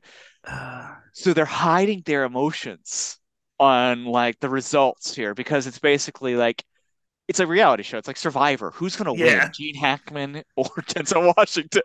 It's Mari Povich, and MIF new father. Yeah. Yeah, 100%. Yeah, and it's great. Am I going to be dancing at the end of this? So they are facing off. They're going through the entire vetting process. They're breaking keys. They're reading Alpha Tango. They find out Mm. Radchenko has been disarmed. There's no nuclear threat at all. And if they had fired, they would have started World War III and a nuclear holocaust. Yeah, oopsie. Oh no. Gene Hackman stands up and just walks away. Yep, he's like, egg is on my Yeah. face. Yep. Yeah. He doesn't try and, you know, we live in an era in which no one can be wrong, Yep. and they will continue to be defiant. This is the trait of Donald Trump that has trickled down to everyone. Yeah, And to it's see someone strong accept defeat and accept a mistake It's quite a powerful thing to see. It is nice, yeah, because like even before Trump, this is like, yeah, it's like David Yeah, even Frum and before. Dick Cheney. Like they're never Yeah. gonna admit that like they were like wrong about anything they ever did. So like Oh yeah, it's and you're right. You're right. It started with the Iraq War and W oh era. hugely, yeah, but yeah, and there's definitely probably examples before that and blah blah Yeah. blah blah. But yeah, no, it is refreshing to see like Gene Hackman take the L. Like Yeah. it's great. And this leads to, and what I also love about this sequence is the entire everyone on board, like all of the lower officers, go absolutely nuts in joy when they find out nobody wanted to do it. Yeah, World War III would be pretty bad. Yeah, World War III, pretty bad. We cut to a kind of a CODA military tribunal led by Jason Robards, who reveals that both men were right and both men were wrong, Mm, which is awesome. What a way to end the movie. yes. And Gene Hackman accepts retirement and actively suggests Denzel Washington should captain a ship. Nice. And goes to show game recognizes game even in Yep. defeat. You're the man now, Doug. You're the man now, dog. And Gene Hackman lets him know that he was right about where those horses came from. They smile, and Gene walks away with his Jack Russell Terrier. Yeah. That Just we letting should it. know, we should mention was pissing all over the ship. I hate, dude. It's like it's Because it such crossed like my mind. He's like, goes with me everywhere.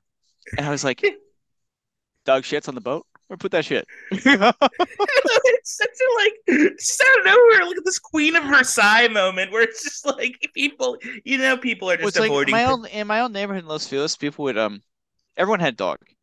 Yeah. And they would pick up the poop and put in the poop bag, Mhm. but then they'd like leave the poop bag on like top of a mailbox or something like that. They wouldn't actually That's just, and that's what I keep thinking this in this sub. It's just like poop bags, like all over the place. that's demonic. That's almost No, worse than like I leave it. think that's Just leave it. than leaving it. Yeah, at that Yeah. point, let the rain wash it away. Whatever. Like Yeah. Why? What do you? It's so half-assed, man. So you no, picked it up and you just left it somewhere? yeah, you go through the effort of picking it up and then you leave it on someone. That's like evil, Yeah. Lamb. demonic. Yeah. Lamb. Oh man. Bad dog owners. We But shun yeah, them. close out, cut to credits. Oh, we get a coda on the credits with a card that says submarine captains are no longer in charge of these sorts of decisions. It is up to the president only. Um, Hugh, Yeah. So it's like wipe the brow. Viggo Mortensen certainly is relieved by that. But at the same time, if Trump's the president, then, yeah. oh well. Yeah. Oh well. I mean shit, even Biden a little bit. It's like, oh well. I mean, I get Yeah. Still don't, yeah, it doesn't give you, in our modern era of presidency, it doesn't give you a lot of confidence. yeah. It's like Anyway, that's uh, movie opened. mm, Hollywood Pictures released it. mm. It was what the first, or pardon me, I believe it was the second of the 1990. Shoot, I'm sorry, folks. I'm second guessing everything. no worries. It was the second of the 1995 releases for Simpson and Bruckheimer. Bad Boys had come out earlier in the year and been a surprise sensation. That one had come out in April of 95. Mm. Crimson Tide released in May of 1995. Uh, the box office for the picture, it earned 18.6 million in its opening weekend, number one at the Wow. box office, 91 million total in the United States, additional 65 or 66 million international for 157.3 million total, a hit.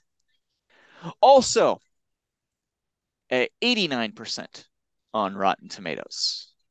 Consensus Mm. reads, boasting taut, high-energy thrills and some crackling dialogue courtesy of an uncredited Quentin Tarantino.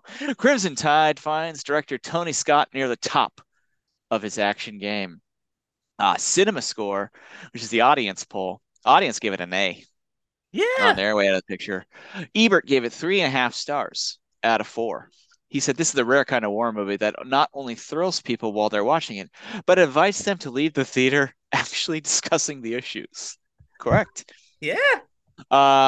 Mick LaSalle of the San Francisco Chronicle wrote, Crimson Tide is everything you could want from an action thriller and a few other things you usually can't hope to expect. Uh, and Owen Gleiberman of Entertainment Weekly wrote, what makes Crimson Tide a riveting pop drama is the way the conflict comes to the fore in the battle between two men. The end of the world may be around the corner, but in the set holds us is the sight of two superlatively fierce actors working at the top of their game. Crimson Tide was nominated for 3 Academy Awards. Oh, Best film editing, which we have to give credit there to Chris Lebanonzon, who not only he edited Top Gun, Beverly Hills Cop 2, Revenge, he's been Days of around. Days of Thunder, and soon enough in our universe, Con Air, Armageddon, Enemy of the State, Gone in 60 Seconds, Pearl Harbor, um, action editor supreme. He also, up to this very year, he co-edited Top Gun Maverick. God So damn. He's like, yeah, he's one of those guys that like I feel like there's like 10 editors that do everything, and he's one of he's them. an excellent like action adventure editor. Mhm. It was also nominated for best sound and sound editing.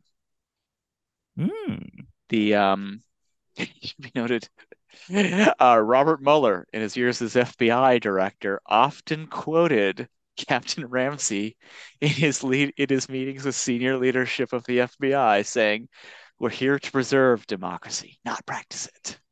I guess I'm glad he's not quoting the horse lines. Maybe popular culture is a little more important to the grand scheme of things than we'd like to believe. And Silver Surfer Yeah. could save the world Honestly, or yeah, every ruin the world. no, yeah, yeah. It is one of those things where like, yeah, like yeah, Yeah. maybe. Yeah, And yeah, I don't know. finally note, Hans Zimmer was back behind the keys for the score on this movie. Hmm. Um, this movie has an extremely mid 90s Hans Zimmer score that he kind of defined with this movie, I think, and will carry over to many other movies we watch in this series. Like it's that synthy dun dun dun dun dun dun. Yeah. It's kind It has of like that like synthy, like it almost sounds like the synthy Peruvian pipe flute flourish that you see in the many yeah. many of these movies. Yeah. Yeah, it's he really like got the Simpson Bruckheimer Scott Bay action sound Hmm. down here because it really remind me of the Rock score. Oh Like yeah. he How much like they seemed almost like they could have just been interchangeable. Yeah, I would say that's like the weirdly the I mean it's like it gets the job done. It's good when it needs to be good. Mhm. It's like yeah, it's like very yeah, it's very meat and potatoes and of its Yeah, time. Yeah. but yeah, success for everyone involved. Yes. Um, Tony Scott back with the #1 hit.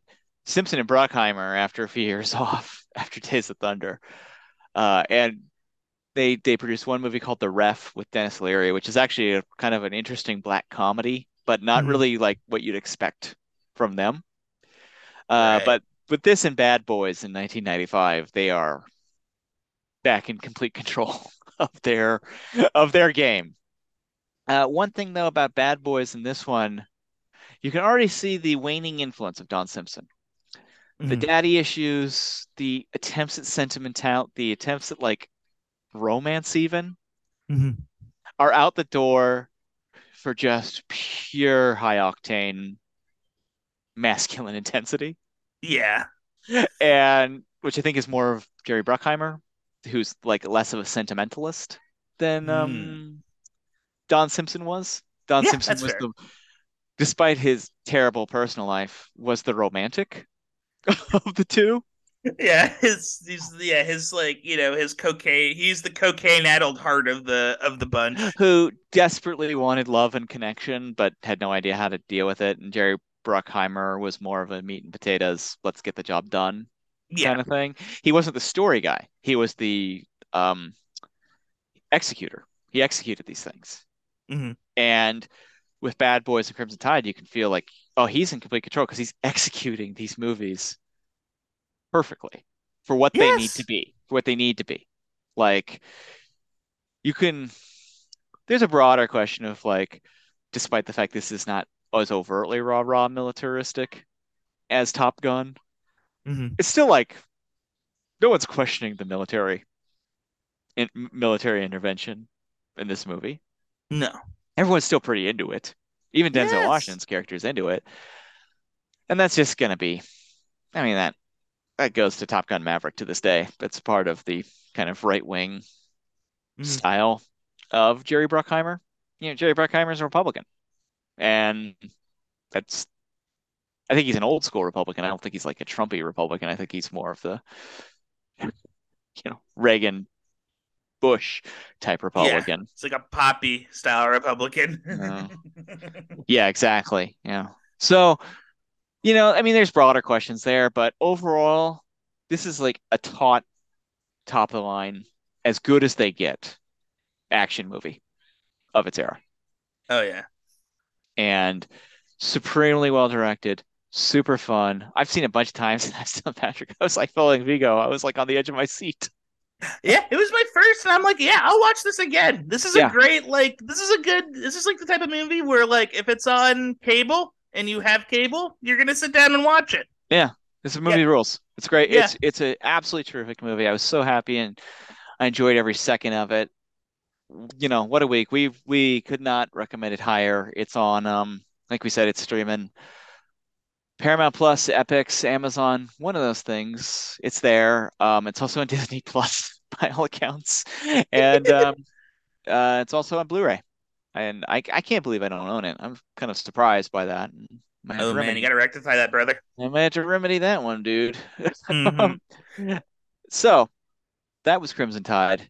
Man, super, super, super duper fun movie. Next week on the show, we return to the world, kind of go back in time and then forward in time with our part two of our sub series, A Mm. Visionary Alliance, Don Simpson, Jerry Bruckheimer.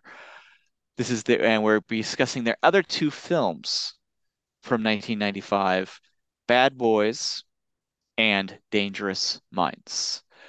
I'm really looking forward to this. I've never seen Dangerous Minds. I am I, so aware of Dangerous Minds. Dangerous Minds was talked about at school. It has a soundtrack, a classic soundtrack, headlined by the late great Coolio's Gangster's Paradise.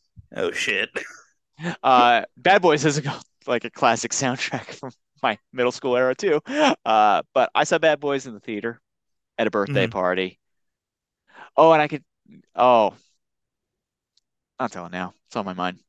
So we saw Mm. Bad Boys at a birthday party. I may have told this story years ago on the podcast, but we'll tell it again. So Bad Boys at the Mount Lake Terrace Theater up in the Mm. Northwest, birthday party. We were all jazzed. We had seen the trailer. It looked awesome. Yeah. But I was also a burgeoning young cinephile. Mm-hmm. And a film entitled The Usual Suspects had come out at a very similar time. Oh, wait, no, totally wrong about this. Oh my God, stupid. I'll tell the story anyway. It wasn't Bad Boys. It was Mortal Kombat. It's the movie we Yeah. were seeing. Yeah, that's okay. Yeah, yeah. I And feel I you. wanted to see The Usual Suspects. I did not want to see Mortal Kombat. I actually wanted Oh. to see Usual Suspects. I wanted to see Bad Boys. Don't get me wrong. I absolutely wanted to. My friend's parents saw The Usual Suspects while we were all at Mortal Kombat. Mm-hmm. They get in the car and they're like, "Can you believe Kevin Spacey was Kaiser Soze?" And I was like, "Motherfuckers." No, innocence lost. Innocence This is lost. this is like you finding out. Spoiler alert of the highest order. This is like in the movie, in the growing, the movie, like the White Squalls or the Wanderers, when like Yeah. the kid finds out JFK's been shot. Yeah. This is your you I become a can't. man They just today. couldn't believe it, man. My world changed. I was so pissed. But we saw Bad Boys. I had a Bad Boys poster in my bedroom. Oh, that's pretty good. Yeah, so we'll get into all that. We'll get into where our Simpson and Bruckheimer are at. This is, despite being a very high time in more ways Mm-hmm. than one for Don Simpson, um, this is also the beginning of the end. Ooh. So get ready for that. Probably talk about some dark shit as Yeah, well. it's gonna. I have a feeling the drop is long and bumpy. And so Bad Boys is it appears currently available to rent $2.99 or so from most Mhm. providers. And also regularly very available on Blu-ray and all that kind of thing. Mhm. And Dangerous Minds is in the same boat. Oh, it looks like Dangerous Minds is on Disney Plus too. Ah, This is part of their Disney era. Dangerous yeah. I Minds mean, about $4 to rent. yeah, they were touchstone joints, right? Yeah, Hollywood Pictures Touchstone, kind of when Disney actually actively tried to have an adult arm. Mm. They don't give a shit What about at all. one of my favorite Onion articles is about like like a Kingdom Hearts sequel, but it's like only Touchstone movies. So Mhm. it's like the Final Fantasy people entering the world of Sister Act. Turner versus Hooch. Yeah, yeah, Goofy and Sora have to find Ooch. Yeah. Ho- Hooch is turns out behind it all. Yeah, Um, I'm always Ooch. excited for that discussion. The week after that, we return to Tony Scott Mm-hmm. for a return engagement with Bobby. Bobby. Bobby Rayburn, the fan, which we only covered, you know, nary a few months ago. We got to watch it again, but with fresh eyes, fresh Tony Scott filled eyes that I Wait, think yeah, might change our minds. I have a certain soundboard that might be Oh, helpful for yeah. Okay. wait to be clicking that over. I haven't used that. It's hard to like organically incorporate the soundboard into our Yeah. podcast, but it's fun just to have. Hey, You're not Bobby. like part of like the zoo crew or you don't have that down or whatever. No, I don't have the. I don't have the. I mean, it would be fun. Oh, that'd be kind of fun. Howard Stern's like guy who pushes the button like, oh yeah. Oh yeah, except when we do it, it's It's like he's technical. Anyway, we got a lot of fun stuff to come. yes. But check out Crimson Tide this week. We loved it. It's awesome. Hmm. It's out there streaming. It's a real winner. Yes, If you ask me. it's a banger. And let's just say this episode. Let's say this episode.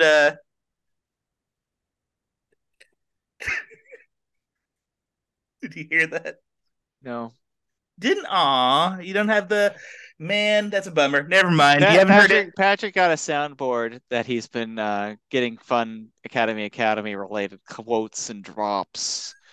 Um, technical difficulties right now, but soon enough it's gonna be very funny. It's gonna be good. Guaranteed. It's gonna be I swear very funny. it will be, and I swear you would have heard the, the last temptation of Christ. It is accomplished. Yeah.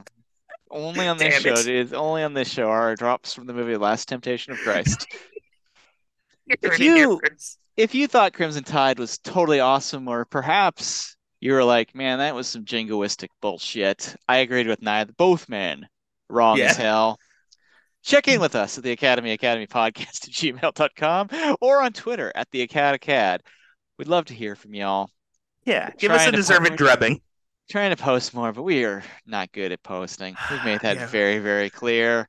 Yeah. I've lost my posting We strength. appreciate all of you listening, though, regardless of us not being very good at the internet overall.